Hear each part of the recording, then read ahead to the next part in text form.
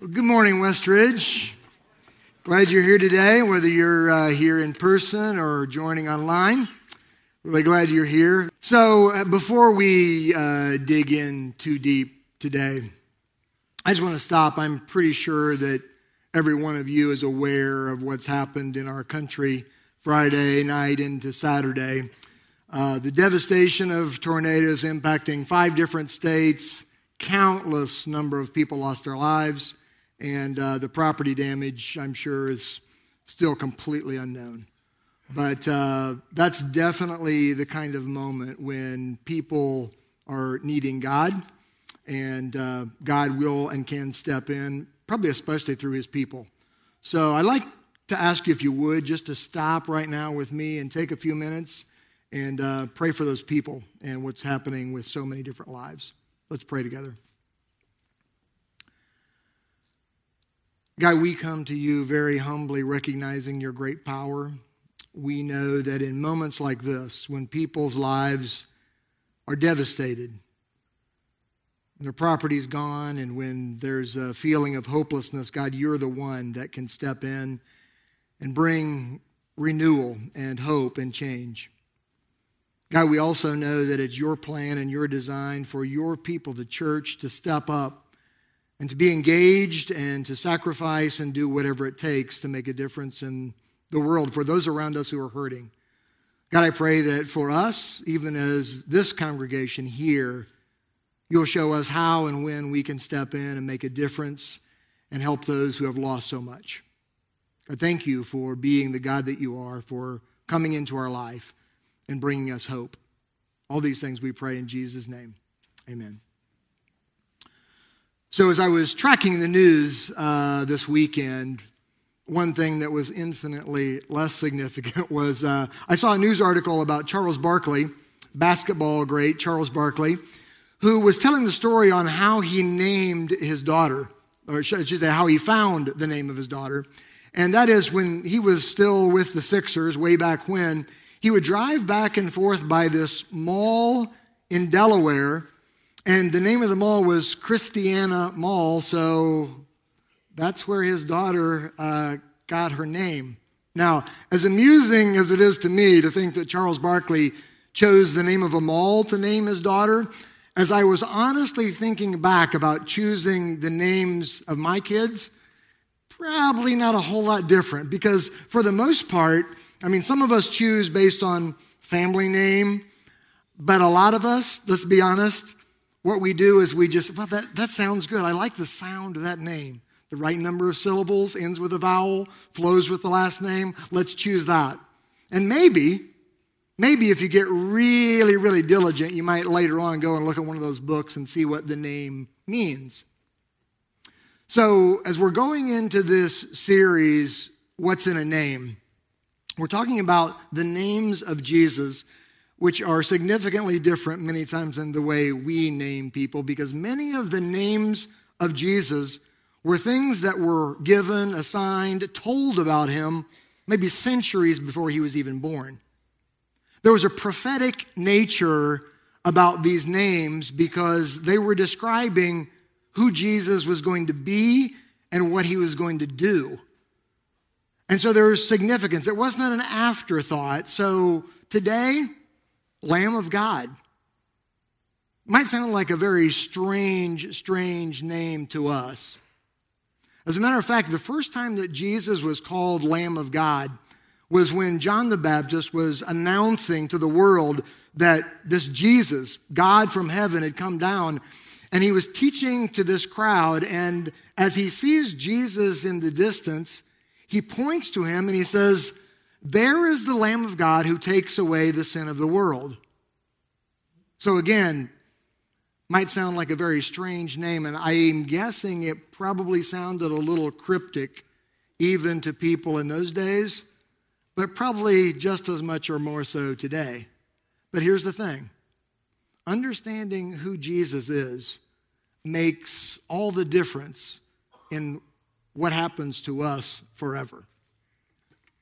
So you don't have to read too far into the Bible to see there's a lot of talk about sheep and shepherds and sacrifices. Have you ever done one of those Bible readings where you start in the Old Testament and you start going into Genesis and Exodus and Leviticus, all kinds of like real detailed information about sheep, and you might even be wondering, like, what's the big deal with sheep here in the Bible? Like, what is it?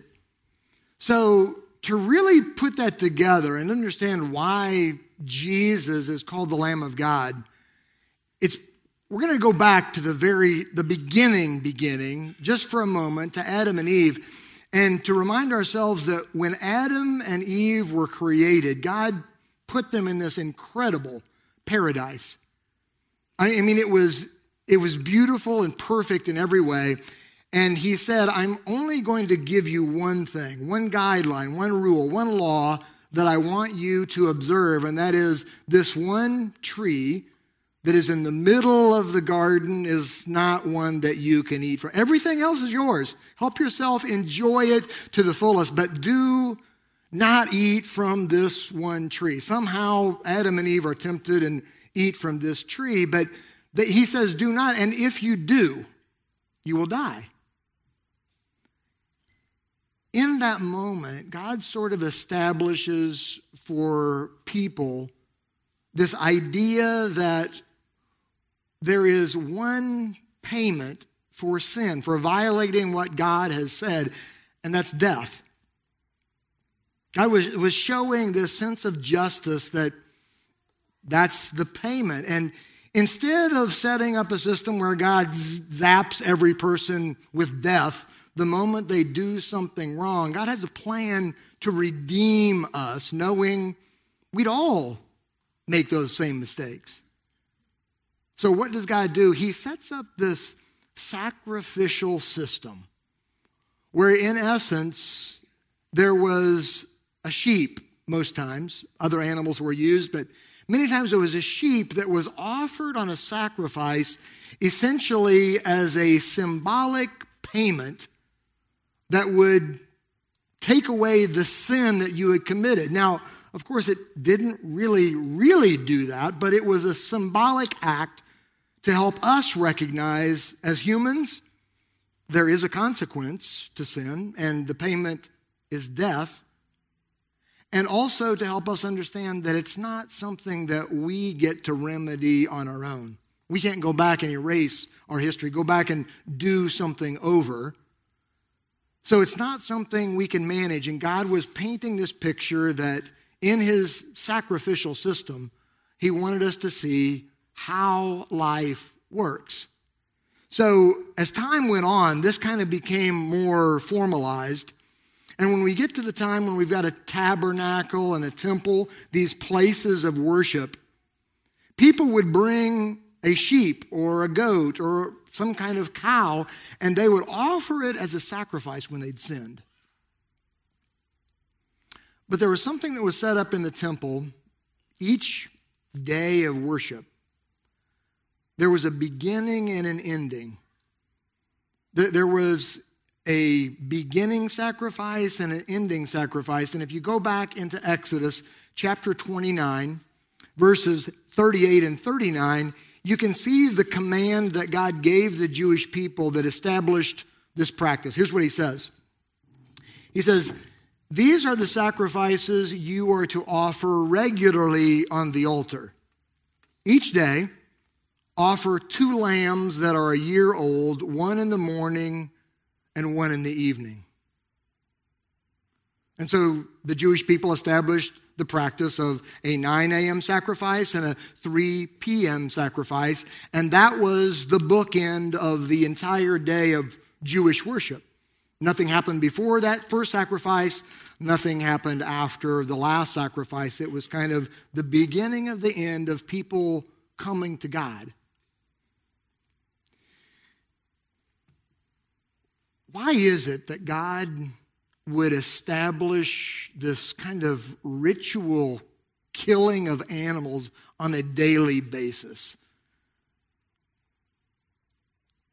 I think it was because he knew what it would be like for those people to carry the guilt and the shame and the embarrassment and the humiliation of knowing there was a past in many of their lives that they wouldn't be able to let go of. And they would many times live with this feeling that they could never be good enough to be accepted by the God who had created them. They would have this overwhelming feeling that everything in their past would haunt them forever. And God, I think, was trying to show them in a very practical, real-world way that he brought a remedy and that he was going to manage the process of taking away all that stuff that they lived with. So this practice of offering sheep continued all the way up until the time when Jesus comes. So you don't have to do too much math to figure out 2 sheep a day every single day of the year. That's a lot of sheep.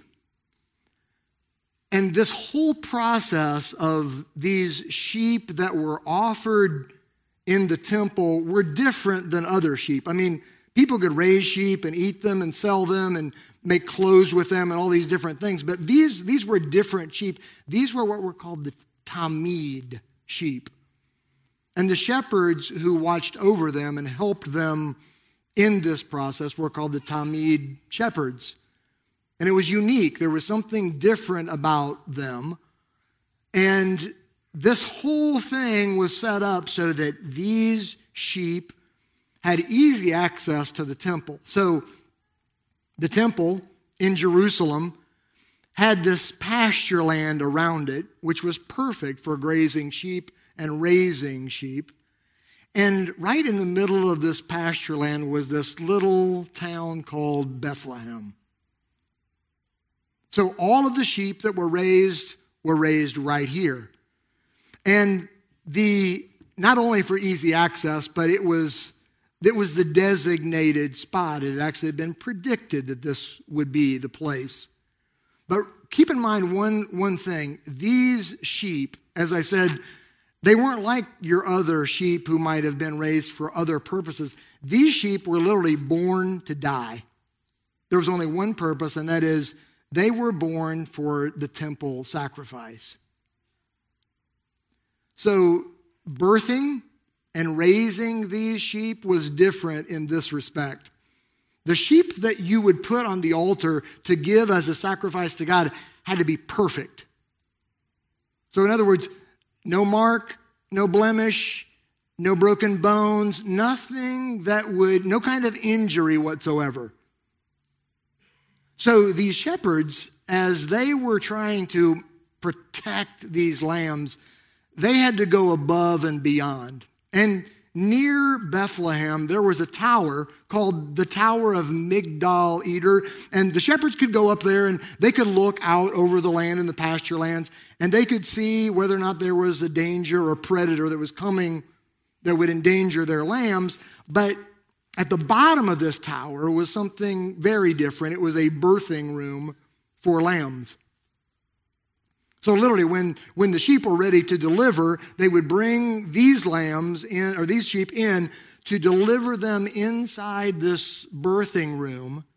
And there was a special process that was needed to make sure that these lambs remained perfect, unblemished, unmarked, no broken bones.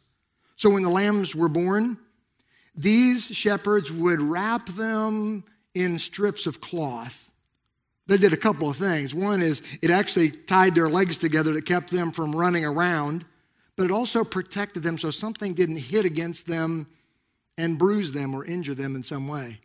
So after these sheep were wrapped in these cloths, then they would put them in a manger, which is really an animal feeding trough, and again, to separate them and to protect them.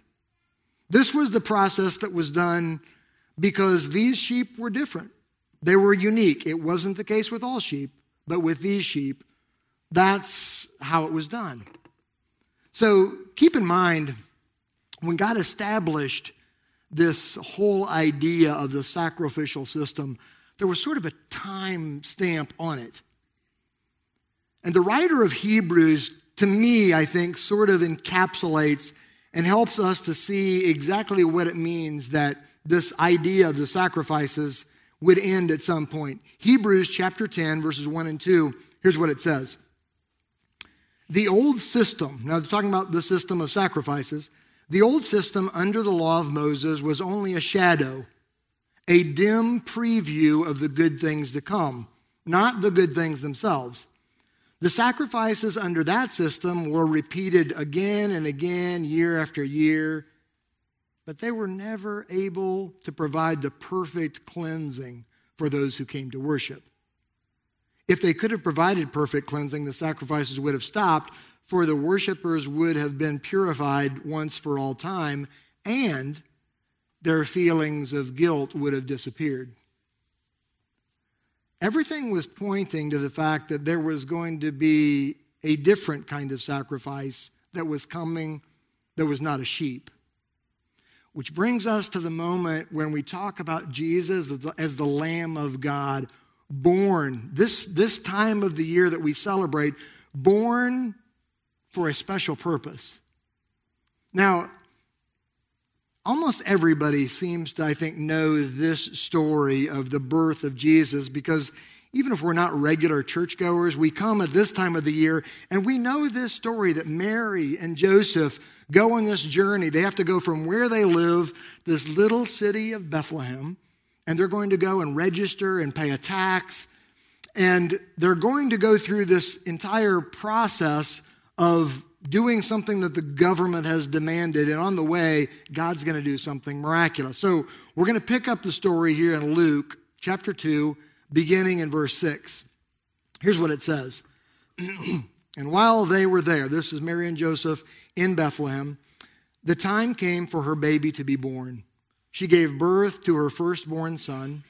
She wrapped him snugly in strips of cloth and laid him in a manger, because there was no lodging available for them. That night there were shepherds staying in the fields nearby, guarding their flocks of sheep. Suddenly an angel of the Lord appeared among them, and the radiance of the Lord's glory surrounded them. They were terrified, but the angel reassured them. "Don't be afraid," he said. "I bring you good news that will be of great joy to all people. The Savior, yes, the Messiah, the Lord, has been born today in Bethlehem, the city of David, and you will recognize him by this sign. You will find a baby wrapped snugly in strips of cloth, lying in a manger." Suddenly, the angel was joined by a vast host of others, the armies of heaven, praising God and saying, "Glory to God in the highest, and peace on earth to those with whom God is pleased." When the angels had returned to heaven, the shepherds said to each other, "Let's go to Bethlehem. Let's see this thing that has happened, which the Lord has told us about." They hurried to the village and found Mary and Joseph, and there was the baby lying in a manger. So what I want to point out about this story is Luke is one of the writers who's telling the story. He has a written account in the Bible of the account of Jesus, God himself, coming down to earth in human form. He's one of 4 writers who tell us this story, and he's essentially putting all of the birth story into just 20 small verses. But here's the thing. If you're writing about the birth of the most important person who's ever going to be born on the planet, and you're going to try to squeeze all of that in to 20 verses, I'm sure you would think that every word matters, every word counts. 3 different times in this story, Luke says this baby is going to be wrapped in strips of cloth, and you're going to find this baby laying in a manger. As a matter of fact, in Luke 2:12, that's what the angels say. This is how you will recognize him. Because this wasn't what happened to every baby who was born. This was an unusual scenario, and you will know this is the one when you see that. God was painting this really clear picture that Jesus is the Lamb. I mean, he was born where the sacrificial lambs are born. He was wrapped in these swaddling clothes, we say many times. He was put into a manger. Everything is pointing to the fact that this is a real sacrifice, not just the image, but the real deal. In the book of 1 Peter, he kind of clarifies this by actually saying that's exactly what Jesus came for and what he did. It says in 1 Peter chapter 1, verses 18 and 19, "For you know that God paid a ransom to save you from the empty life you inherited from your ancestors. It was not paid with mere gold or silver, which lose their value. It was the precious blood of Christ, the sinless, spotless Lamb of God." So let me ask you, so what if Jesus is the Lamb of God and all that that may mean? What does that really mean for me and you right here, right now, in real life, in real time? What does that really mean? I think in some ways we could go back to what God was doing with sacrifices and the way we describe those Jewish people. There are people right here, you and people around you, who may have this sense that, you know what, I've got a past that I just can't get away from. It's always there haunting me. I feel as if I'm never good enough and I'm never going to be good enough. That's why we have a lamb.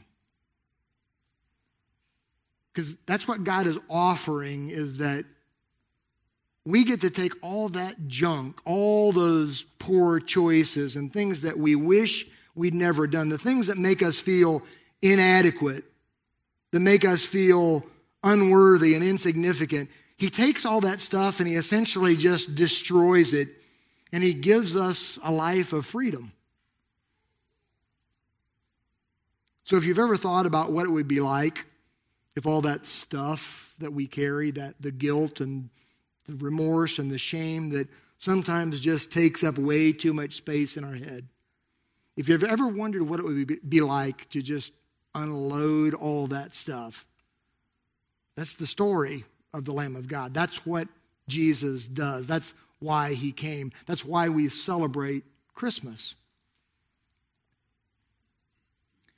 I don't want to be too simplistic here, but I do want to say this. I feel like that description does describe some of us, but there are at least two different groups of people. I mean, people are complicated and we're all over the spectrum, I know.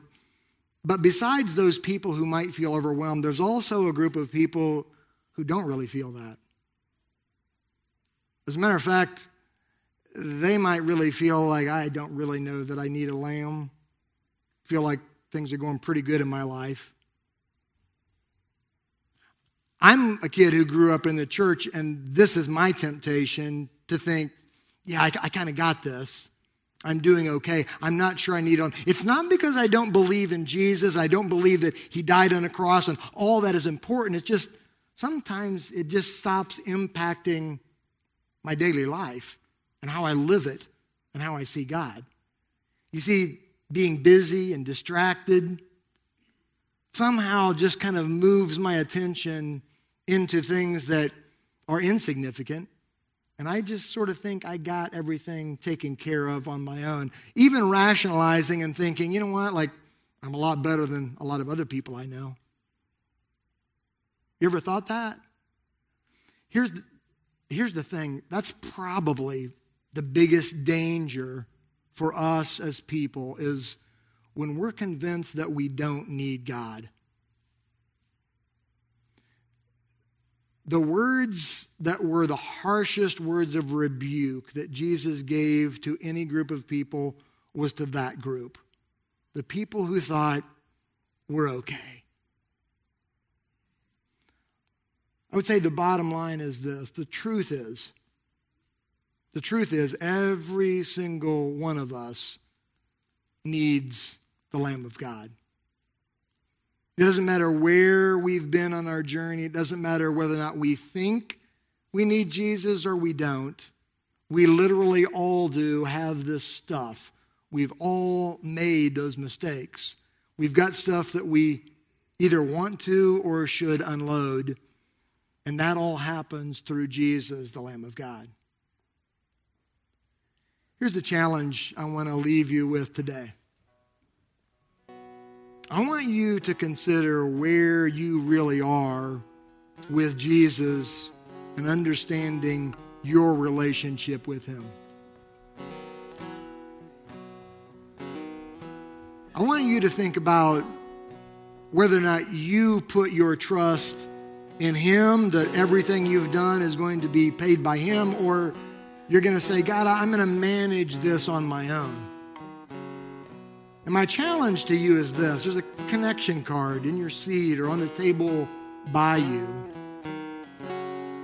And if you're really kind of unsure about where you are in that relationship, I'd like for you to write your name on that card and just check, I'd like to talk to someone about my relationship with Jesus.